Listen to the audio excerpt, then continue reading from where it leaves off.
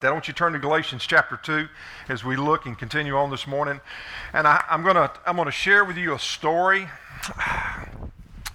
I thought I've heard this before, and it just has to be read as we look at Galatians chapter 2 verses 11. I think it's so appropriate for us, and sometimes it's really difficult to get through it because it's so true. And you will probably laugh along with me. I'm going to alter it just a little bit, just sort of keep it down, but I'm going to alter it somewhat. But this is the story that was told. I got a letter from Grandma the other day, and she writes, "I just want you to know that it's been such an unbelievable day today. I woke up this morning and I listened to some of my favorite gospel music, and then I spent some time reading God's Word, talking to Him, and just listening to His voice. A little later that morning, I ended up at the local Christian bookstore because I was looking for a graduation gift for you. And while I was there, I happened to see this sticker. And when I saw it, I just had to get it. I had to get it because on it said, 'Honk if you love Jesus.' I was so moved that I picked that sticker up because I just knew that there were other people that loved Jesus just as much as I did. So I brought that sticker and I went right out and I put it on the back of my car, and boy, am I so glad that I did that. What an unbelievable experience. As soon as I got to the first intersection, I no more stopped at that red light, and while I was waiting, I got to thinking about how great the Lord is and how good He's been to me, and I was in such heavy thought that I didn't even notice that the light had changed. But it was a good thing because somebody behind me loved Jesus too. Because if they wouldn't have honked, I never would have noticed. As a matter of fact, I ended up finding out that, believe it or not, there are a lot of people around us that love Jesus, and we might not even know it. While I was sitting there, the guy behind him started honking like crazy, and then he leaned out the window and started screaming, 'For the love of God, woman, go! Go! Just go, Jesus, go!' What an exuberant cheerleader that he was for Jesus. As a matter of fact, everybody got excited and started honking too. I just leaned out the window and started waving and smiling at all these people that love Jesus. I even honked my horn a few times to share in the love. And then there must have been a guy from Florida in the back because he started yelling something about a sunny beach. And I saw another guy waving in a funny way outside the window with his middle finger stuck up in the air. I looked at my teenage grandson in the back seat and I said, 'Honey, what is he saying? What's he saying to me?' And he looked and he said, 'Well, Mom, Grandma, it must be something like an Hawaiian good luck sign or something.' Well, I'd never met anybody from Hawaii, so I just leaned out the window and I gave him a good luck sign back. My grandson started bursting out and laughing. Why, he was even enjoying this religious experience. A couple of people were so caught up in the joy of the moment that they got out of their cars and they started walking towards me. Can you believe it? I bet you they wanted to pray, or they wanted to know what church that I attended. But this is when I noticed that the light had changed, and so I waved to all my brothers and sisters, grinning, and I drove through the intersection. But as soon as I got to the other side, I noticed that I was the only car that got through the intersection before the light had changed. I felt so sad. I had to leave all my brothers and sisters behind and all the love that we had shared. So I slowed down the car and leaned out the window and I gave him one of those Hawaiian good luck signs just one last time as I drove away. Maybe you've had that some type of this experience. How many times have I been on the road? How many times have I been driving down the road and I see an altercation that takes place in front of me? You see some actions, or you see some words, you see the movement of the car, and you can tell what's going on. And then as you get closer, you read this sign on the back that says, "I love Jesus, how about you?" Or, "Would you join me at church this Sunday at?" Or, "Jesus loves me," or something along that sign. But see, I know that none of you in here would ever act like that, would you? You'd never act. Kelly, you'd never act like that, would you? No. I know that we wouldn't do that. Because how many of us would ever act, Steve, what are you laughing at? How many of us would ever act inconsistent with the faith that we say that we hold? Wow. Something else. But what we're going to do today, we're going to look at a situation that was so important to a guy that he knew what he should be doing, But on the other hand, that wasn't exactly what he did. In the meantime, on the flip side, you're going to see the life of somebody who cared enough about him and who cared enough about the gospel that he said that he believed, that he confronted this man, and he confronted him in love. I want you to make sure that you turn to Galatians chapter 2 in the New Testament as we read some of that today. Before we get started, I want to give you a little bit about some of the characters that are involved in this story, because maybe it'll help you just a little bit as you try to piece together what's taking place here. Paul. You give me now some information about Paul. We've been talking about Paul. You tell me something about Paul that you've learned or something that you know. Answers. He was an apostle to the Gentiles. Somebody else. Give me something about his past, give me just an overview. He was Saul. What else? He was a Pharisee. He had a conversion experience on the road to Damascus when he was on his way to persecute some believers there. What else? Anything else? Wasn't he behind persecuting Paul too? Peter. No, one that was killed. Stephen? Stephen. That's right. We don't know, but we know that he was, yes, very much so, there with Stephen in the persecution of Stephen. He was also sent out by the church at Antioch to be a missionary along with Barnabas to go and spread the gospel. What about Barnabas? So there's just a snapshot of Paul. What about Barnabas? Who was Barnabas? Does anybody remember what it? Yes, ma'am. Bree? Joseph. He's actually Joseph. And then he has a nickname. Okay, now we got in this conversation yesterday. Barnabas was really his nickname. His real name was what? Joseph. His real name was Joseph. And we first find him in the scriptures because early on, as a believer, in Acts chapter 4, we find out that he was one that, because of his faith, he gave to the poor. He gave everything that he had to the poor. He shared.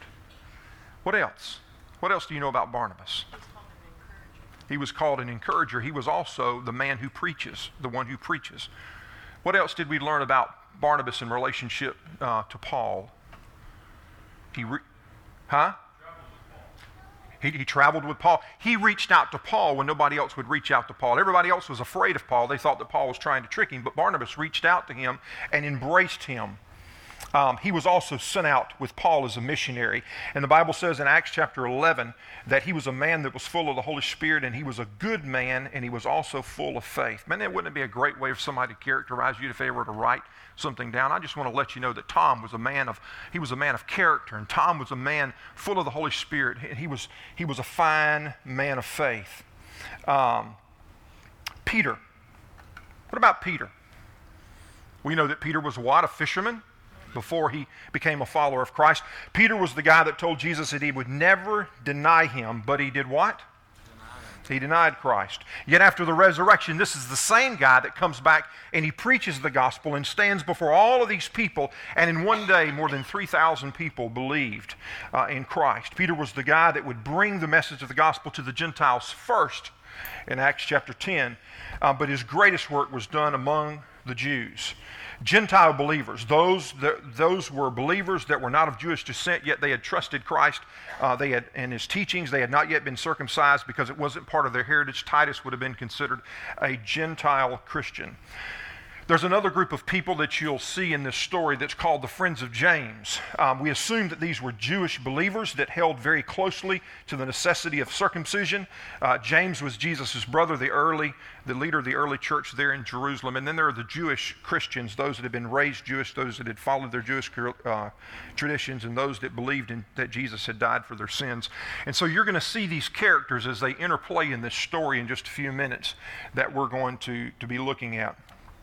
But what Peter knew to be true, and this is the scene. Sometime after the Jerusalem Council, we know in Acts chapter 15, and this is where Peter would declare to them that the Gentiles, we're not to make it hard to the Gentiles that we're turning to faith. Peter traveled to Antioch to sort of hang out with Paul and Barnabas to sort of maybe see what was going on. And Antioch was the headquarters of the Jewish or the Gentile church at that time. And when he arrived, he just sort of hung out with everybody. It didn't really matter, Connie. It didn't really matter if they were Jewish. It didn't matter if they were Gentile. It didn't matter. He just fellowshiped with all of them, and there wasn't any fear there. There was no division. There was no distinction. And it wasn't about the color of a man's skin or nationality that mattered, but what mattered was their commitment to Christ. And what Peter knew to be true, though, and what Peter had preached, all of a sudden would come under fire and it'd be put to the test. Because while he was there, he would go from hanging out with the Gentile believers to totally separating himself. He would go from socializing with these Gentile believers to ignoring them. And it's amazing because the change takes place. The attitude, the direction of his attitude changed about the time that these guys showed up that were called the friends of James. And so we don't know why they showed up. Some people seem to suppose that the early church had put them up to come there. We don't know why they showed up, but all that we know is that they did. And when they did, the complete attitude of everything changed. One day, Peter is buddy-buddy with them. The next day, he turns their back, and he wouldn't even give them the time of day. Every so often, I don't know how in the world a lizard gets on the porch at the house, but a lizard would get on the porch at the house. And it's funny because sometimes you don't catch that lizard. Sometimes he stays on the porch for a while. But if Anna finds him, he's out of here, okay? But that lizard will run around. And it's funny because he changes colors based on what he's around. If he's sitting on the ledge, he's a certain color. If he's sitting on this piece of furniture, he's a certain color. If he's sitting on that piece of furniture, he's a certain color. If it's the time of day and the sun is shining on him, he will be a certain color. But this lizard will change colors based on their surrounding. And believe it or not, it seems that a lot of Peter's actions were similar to that lizard that I find on the porch from time to time. He would change, his actions would change based on the people that he was around. Now, before you get too upset about Peter, have you ever done anything like that? Sean, I know that you've never acted in such a way. Dave, I know that you've never acted in such a way, but we have the tendency to do that from time to time. We act like this over here. We act like this on the other side. For this group of friends, you act this way, and for another group of friends, you seem to act a certain way. So what I want you to do is I want you to enter into this story with me, and let's talk about what takes place here in this confrontation where Paul addresses Peter and how he's acting. And let's just see how he goes about it and what he does and some of the end results, if we can find out if there are some end results. Read with me in Galatians chapter 2, verses 11 and following as we start today. But when Peter came to Antioch, I had to oppose him to his face. Now, I don't know how you deal with conflict, but if you're like me, you probably don't like face-to-face conflict. I don't mind doing it. Sometimes it's needed. But it's a whole lot easier to go somebody behind their back and talk about it and try to find you some support, isn't it? But what we find right here is that is not what Paul did. Paul up front states, when he came to Antioch, I had to go and oppose him, and I went to him. I didn't go behind his back, but I went to his face. For what he did was wrong. What he did was wrong. And here's the situation. When he first arrived, he ate with the Gentile Christians who were not circumcised. But afterward, when some friends of James came, Peter wouldn't eat with the Gentiles anymore. And we have to ask ourselves, well, why in the world wouldn't Peter eat with the Gentiles? What was the issue? This is what Paul said. Paul said he was afraid of the criticism from these people who insisted on the necessity of circumcision. In other words, he was afraid of what others might say. He was afraid of the backlash. He was afraid of what others might think. He was afraid of what others might say. And so here's Peter's one of the leaders in the early church being afraid to stand up at that moment in time and do what it was right.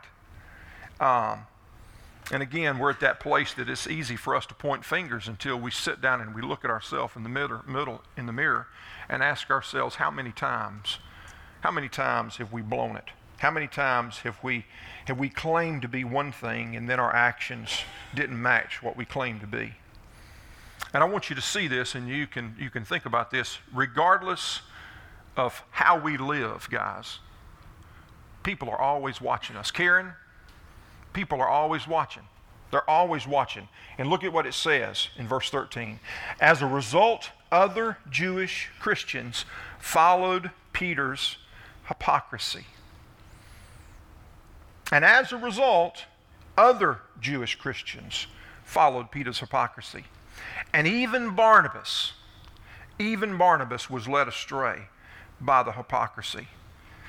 To which we say, not Barnabas. Barnabas is the guy that stepped out to go embrace Paul when nobody else would. This is the guy, the encourager, the one who preaches. And Peter comes in, and what he does has an influence not on the normal crowd, but it also has an influence in this guy by the name of Barnabas that we tend to hold so highly. And so here's Peter, the impulsive guy. This is the guy who one minute would stand up and be brave, and the next minute would take a seat and act like a coward. This is the guy who would get out of the boat in the middle of a storm and by faith, and the same guy who would begin to sink because of lack of faith. This is the guy that said he would die for Jesus, but it would end up denying Jesus 3 times and would even go to the point or the extent of cursing those who would accuse him and say that he knew Jesus. And we look at all the inconsistencies in his life, and it makes us really ticked off until we begin to understand as we look in the mirror that his life is an awful lot like ours. That we're all sinners.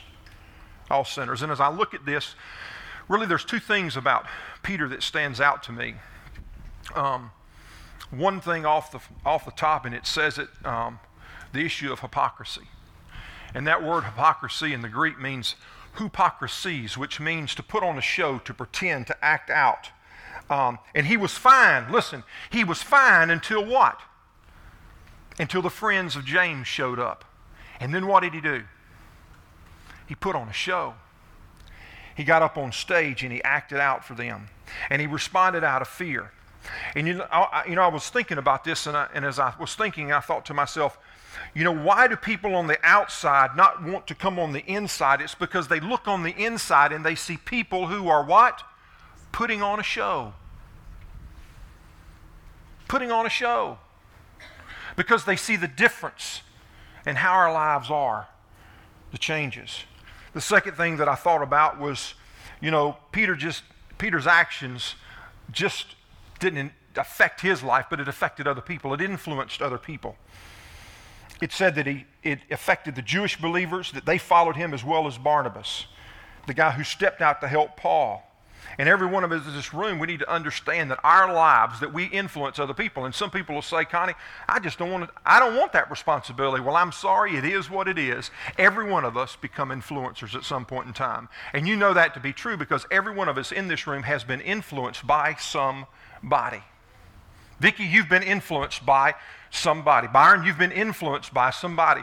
And regardless if you think it or not, you are an influencer to somebody. I love for you guys to be involved in the community. I love for you to be involved in local sports with children. I love for you to be involved on school campus. You know why I love that? I love it because you have an opportunity to interact with the real world, to have an influence in the real world where people are at, not just do church on Sunday morning, but to live like Christ on the outside. The flip side of that, the danger of that is this. If you're not living for Christ, you become a negative influence. But you are an influence. Gail, you're having a good time rocking that baby, aren't you? You are an influence. But I want you to take a look here. Let's just see, because Paul cared enough about Peter, even though Peter had all these faults and these issues that he was dealing with. Paul demonstrates his apostleship here by confronting Peter on these issues. He cares enough not only about Peter, but he also cares enough about the gospel. And let's see how Paul responds. And let's see how he confronts Peter. Look at verse 14. When I saw that they were not following the truth of the gospel message, I said to Peter in front of all the others, since you, a Jew by birth, have discarded the Jewish laws, in other words, you know that it's not by the Jewish laws that you're saved, and you are living like a Gentile by faith, why are you now trying to make these Gentiles follow the Jewish traditions. And there are 5 things here, 5 things that I believe that he addresses, that Paul addresses, 5 major issues that were at stake that you'll find, 5 issues that cause conflict and threaten the unity of the body of believers. And look here at what he addresses and what he says. Number 1, the body of believers, the unity of the body of Christ. As a follower of Christ, Peter being a part of the body and in the body, he had already come to realize in the past, the present, and what had been taken out, the Lord had already revealed it to him. The Holy Spirit had already reminded of him. And Peter had already preached it, that there was no distinction between Jew and Greek. And he even went to the home, even when the Jewish laws said not that a Jew was not to go to the home of a Gentile, he had already done that in the form of going to Cornelius' home, and God had spoke to him and said there wasn't anything more about being clean or unclean. And he said this, I see clearly that God shows no favoritism. And he restated the same thing at the Jerusalem Council back in Acts chapter 15 that we've talked so much about. But all of a sudden, here he was, Peter, acting as if there was a difference. Because when he first came, he hung out with the Gentile believers. But all of a sudden, things began to change when the friends of James arrived. Today, our prejudices might not necessarily be as they were in Peter's time, but they may be over color of skin. They may be over size or wealth or lack of wealth. Could be denominational differences. Could be doctrinal differences. And Paul said, no. You said it yourself, Peter. God shows no favoritism. The family of God is reserved for all who have trusted Jesus Christ as Savior. I will not let you threaten the unity of this body of believers. Look at verse 15 and 16. You and I are Jews by birth, not sinners like the Gentiles. Yet we know that a person is made right, and you might want to underline that. Your Bible might say justified or justification. Yet we know that a person is made right or justified with God by faith in Jesus Christ, not by obeying the law. And we've believed in Christ Jesus so that we might be made right or justified with God because of our faith in Christ. Not because we've obeyed the law, for no one will ever be made right or justified with God by obeying the law. Now, one of the questions that we've always had in the Old Testament, the New Testament even today, is this: how is a man made right with God? That's always been a question. You may even hear that question as you go to work. That's one of the questions that is posed. How can a man be declared innocent in God's sight? And the answer is justification through Jesus Christ. Let me define what justified means. The word justified means an act of God where He declares the believing sinner righteous through Jesus. I want to repeat that for you if you want to write this down. Justified is an act of God where God declares us, the believing sinner, righteous through Jesus. Now, there's some key elements of justification. Number one, it's an act of God, it's not an act of man. It's an act of God, not an act of man. It's not our character or our works. Romans chapter 8, verse 33 says this: it's God that gives us a right standing through Jesus. The other thing is this: it's an act. It's not a process. It's an immediate transaction that takes place. It's not a gradual process. When you are justified, it is immediate deposit into your account that wipes your slate clean. It is not a gradual process. It's not the more I work, the more I become saved. I had to go back and I had to think about that because for many years I've used the phrase in the process of being saved. And as I read this, I go, no. Not in the process of being saved. I am saved. I am saved. Immediate transaction. Sanctification is that process that comes after that. But my salvation is secure. I've been sealed. The debt has been paid. Romans chapter 1 says this: it's the good news, tells us how God makes us right in His sight. And this is accomplished from start to finish by faith It is through faith that a righteous person has life. That's Romans 1:17. Galatians 3:11 says, no one can be made right by trying to keep the law. It is through faith that a righteous person has life. Hebrews 10:38, and my righteous ones will live by faith. We are made right, justified once. Romans 5:1 says, therefore, since we have been made right, since we've been justified in God's sight by faith, how are we made right? How are we justified? By what? Faith. What is faith? Forsaking all, I trust Him. You remember that little definition that we've thrown out? Forsaking all, I trust Him. It's faith. It's not by me, but it's by God. It's by faith. We have peace with God because of what Jesus our Lord has done for us. Because of our faith, Christ has brought us into this place of undeserved privilege where we now stand. And when Peter didn't eat with the Gentiles, what he was saying was to the Gentiles that you aren't good enough. You aren't good enough. But we find in Romans that it says, 3:23, for all have sinned and all of us have fallen short of the glory of God. Because we aren't saved by our position. We aren't saved because of our heritage. We aren't saved because of our race, our denomination, our looks, or anything else. There's a great passage of Scripture in Psalms chapter 32, and I was reading it to the kids this morning. And I'll read it to you. Because what is needed is confession. What is needed from us is confession. We are saved as we confess our sins and we believe. And this is what the psalmist wrote in Psalms chapter 32. Oh, what a joy for those whose disobedience is forgiven, whose sin is put out of sight. Yes, what joy for those whose record the Lord has cleared of guilt, whose lives are lived in complete honesty. When I refused to confess my sins, my body wasted away, and I groaned all day long.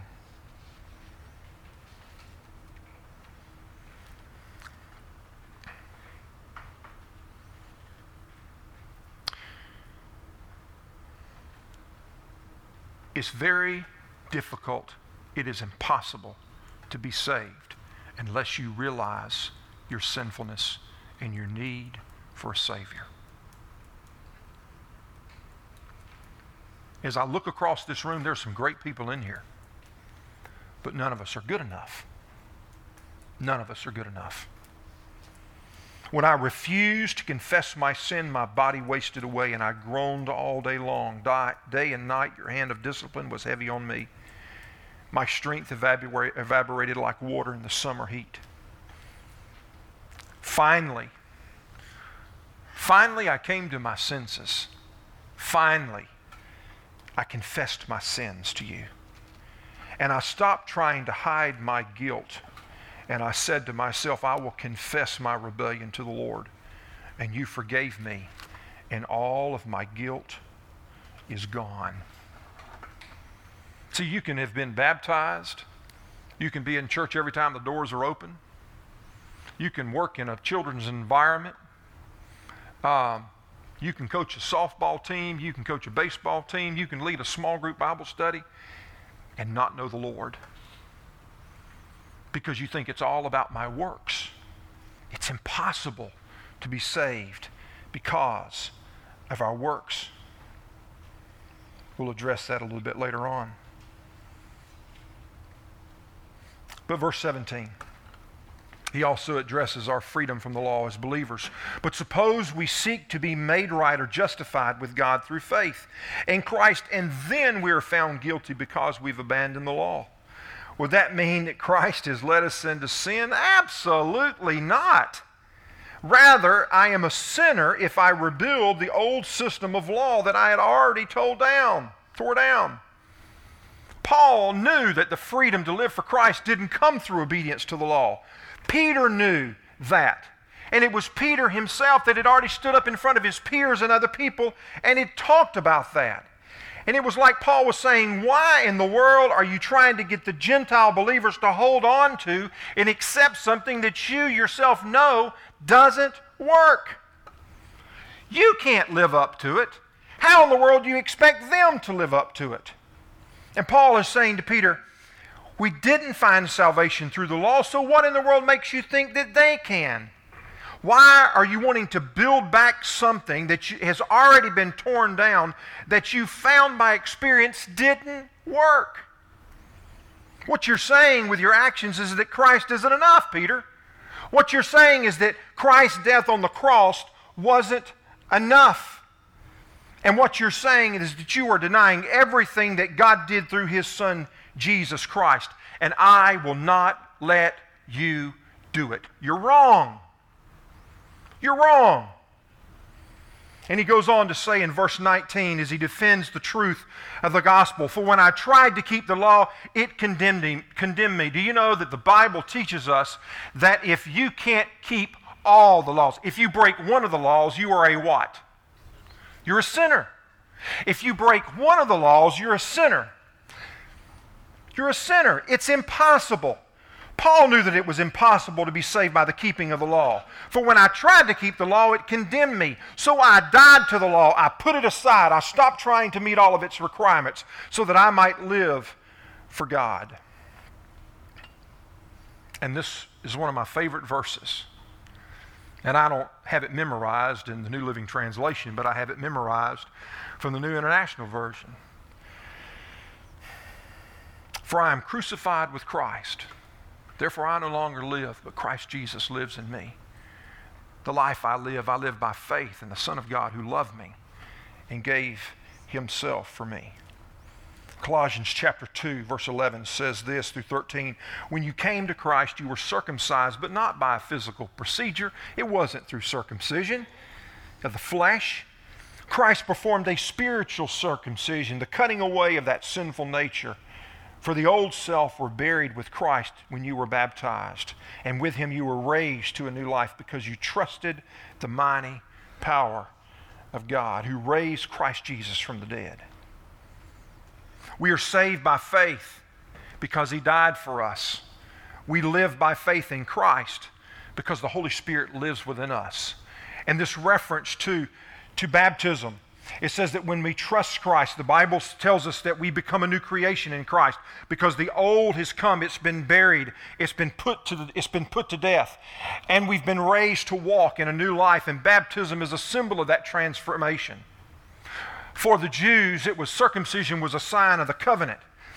It was an outward sign of faith. It was an outward sign of the covenant that they had with God. But for those of us that have trusted Christ, that baptism is an outward sign of really what's going on the inside, but that does not save us. It doesn't save us. And look at there at verse 21, as he also defends the truth of God's grace. "I do not treat the grace of God as meaningless, for if keeping the law could have made us right with God, then there would be no need for Christ to die." The way that Peter had acted toward the Gentiles was that Peter was saying by his actions that God's grace wasn't sufficient, that Jesus' death wasn't enough, that His payment on the cross 2,000 years ago didn't cover the entire debt, so there had to be more. And you remember the issue that Paul was writing back to the Galatians, because these people had came back in and said, there's more to it than just believing in Jesus Christ. There is more. And Paul addresses Peter and he says, every time that we do that, every time I live as if my actions have something to do with God's acceptance of me and my salvation, I am just like Peter saying that there was no need for Christ to die because I could handle it. Think about that. When you live as if salvation has something to do with your works, your actions, that you have something to do with it, what you're saying is that what Jesus did on the cross wasn't enough. The law tells us what to do. God's grace says it's been done. And it's God's love that compels us through the power of the Holy Spirit to be doers. So here's Paul in this interaction risking the relationship that he had with Peter to get some things straight. The funny thing is we never know how Peter responded this time.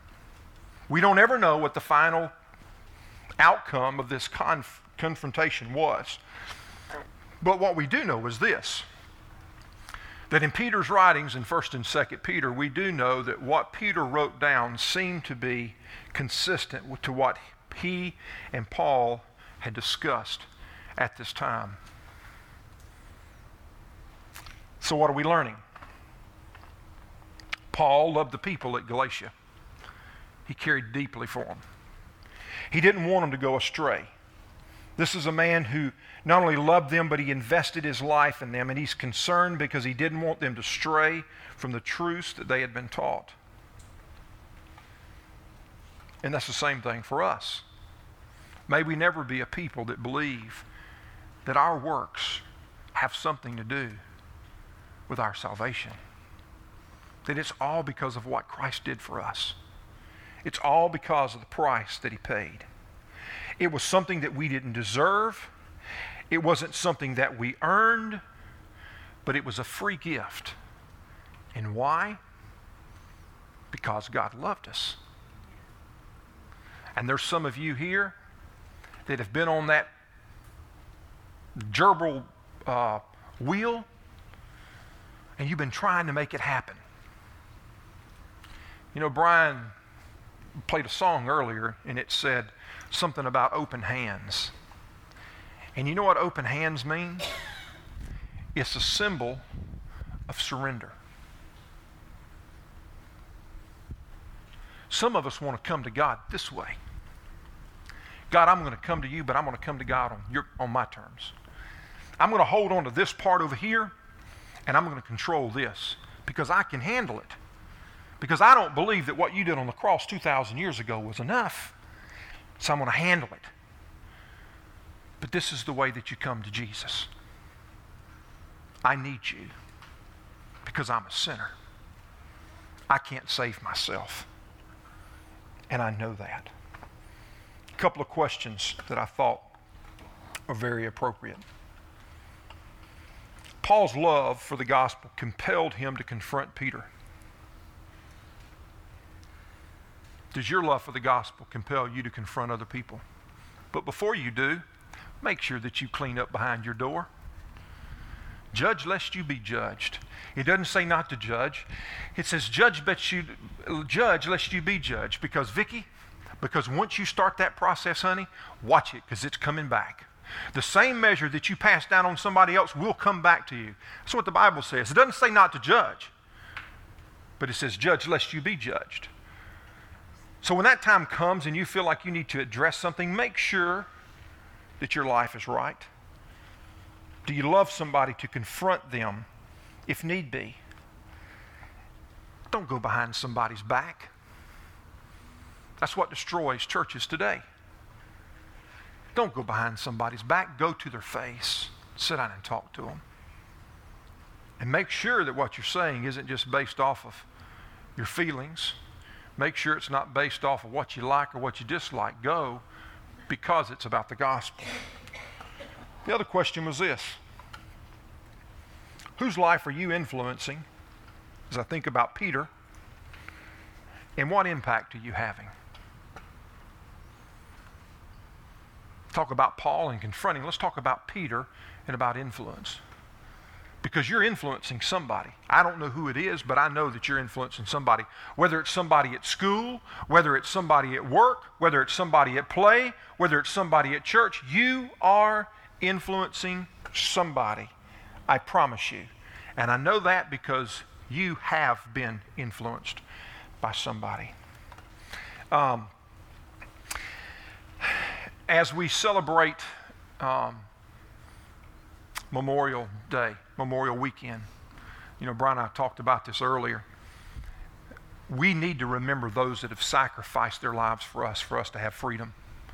There were some videos that we could have shown that were really politically driven, and Brian made that, he goes, man, we're not into politics. But we need to remember those that have sacrificed their lives.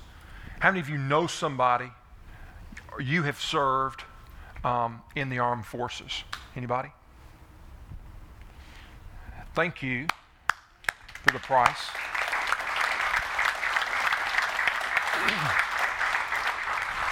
As I walked through one of the most moving experiences for us the last time that we were in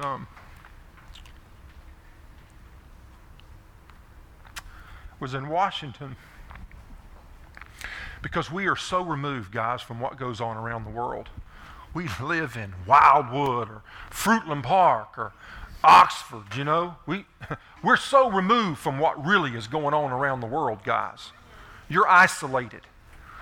But when you walk through a place like Arlington Cemetery, or you see the monuments in Washington that have been set up as a reminder for all those who's lost their lives for our freedom, it is an overwhelming sense.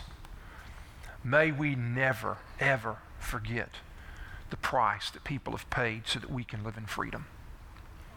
But on the same note, may we never, ever, ever forget what Jesus Christ did on the cross so that we could live in freedom and not be bound by the law. Because according to the law, none of us would make it. That it even begin to sit down inside of you of what Jesus did. And he did it because he loved us. And there was no other way. If you've never trusted Christ, I wish I could tell you it was easy as walking down an aisle and saying a prayer or repeating a few words or being baptized or just coming to church and feeling a little bit better. But listen, it's coming to a place that you realize that you're a sinner, that you can't save yourself. And you get off that wheel and you stand before the Lord with open arms and you say, Lord, I'm a sinner. I'm a sinner. I believe that Jesus died for me. Will you save me? And that's not a decision that I can make for you. It's not a decision that your sister can make for you, your cousin, your best friend, or anybody else. It's a personal decision that you must make. And if you've never made that decision, my question is, why not now? Would you bow your heads? Father, thank you so much. The word is very cutting. We take it, we read it, we learn from it, the desires that we would adhere to it. Lord, as we get ready to leave this place, my only prayer is if there's somebody here today that doesn't know Jesus, there's somebody here that is broken, that if they're at the place in their life they have no other place to turn. God, I know where they can turn. It's just whether or not they're willing to confess their sin and to cry out to you. There's some here in this room, Father, that really would like to desire to be a Christ follower, but they still feel like there's something else that they can do. But for the person that's here today, Lord, that says, I want to know Jesus. I want to trust him. I want to be a follower of Christ. Would you help them realize today it's through the confession of sin and believing of what Jesus Christ did on that cross 2,000 years ago, Father, that brings us to the place of saying, I believe and I want to follow. See, many of us in this room have done that. We've trusted Christ. And now we're in the process of living for him. Not living to gain more salvation, but living for him. If there's someone here, Lord, that has never trusted Christ, Lord, even this morning, would they admit their sin? Father, would they believe that Jesus Christ died on the cross? And would they even cry out and say, God, I desire to live for you? If that's them, I'm asking that they would come to me this morning to identify, to say, I made that decision this morning. I wanted to trust Christ. For those of us that are believers, Father, may we be very mindful. Father, there may be times that we need to confront people in love. Lord, may we do that face to face. Father, those of us that are believers, may we be reminded that how we live is an influence on other people, good or bad. But you've sent us into the world, Father, not to be enslaved by the world, but Father, to be in the world so that we could be an influence. And so I pray, Lord, that as we leave to go out these doors today, that we would be an influence in this community, that we would be a light that shines. Father, may we not be on stage. May we not be like this on Sunday and a different person on Monday. May we represent you. Thank you for this day. And Lord, if there's somebody here that's crying out and say, I want to know Jesus, I want to trust him, would they see me this morning? For the rest of the challenges is for us to go out and to make a difference as we live. May it be a safe Memorial Weekend for us. And Father, we recognize today and we celebrate that you are an awesome God. And we recognize this. And Father, this morning we say thank you. Thank you. Thank you for the most ultimate of all sacrifices in sending your Son Jesus. And this is what I pray. And amen.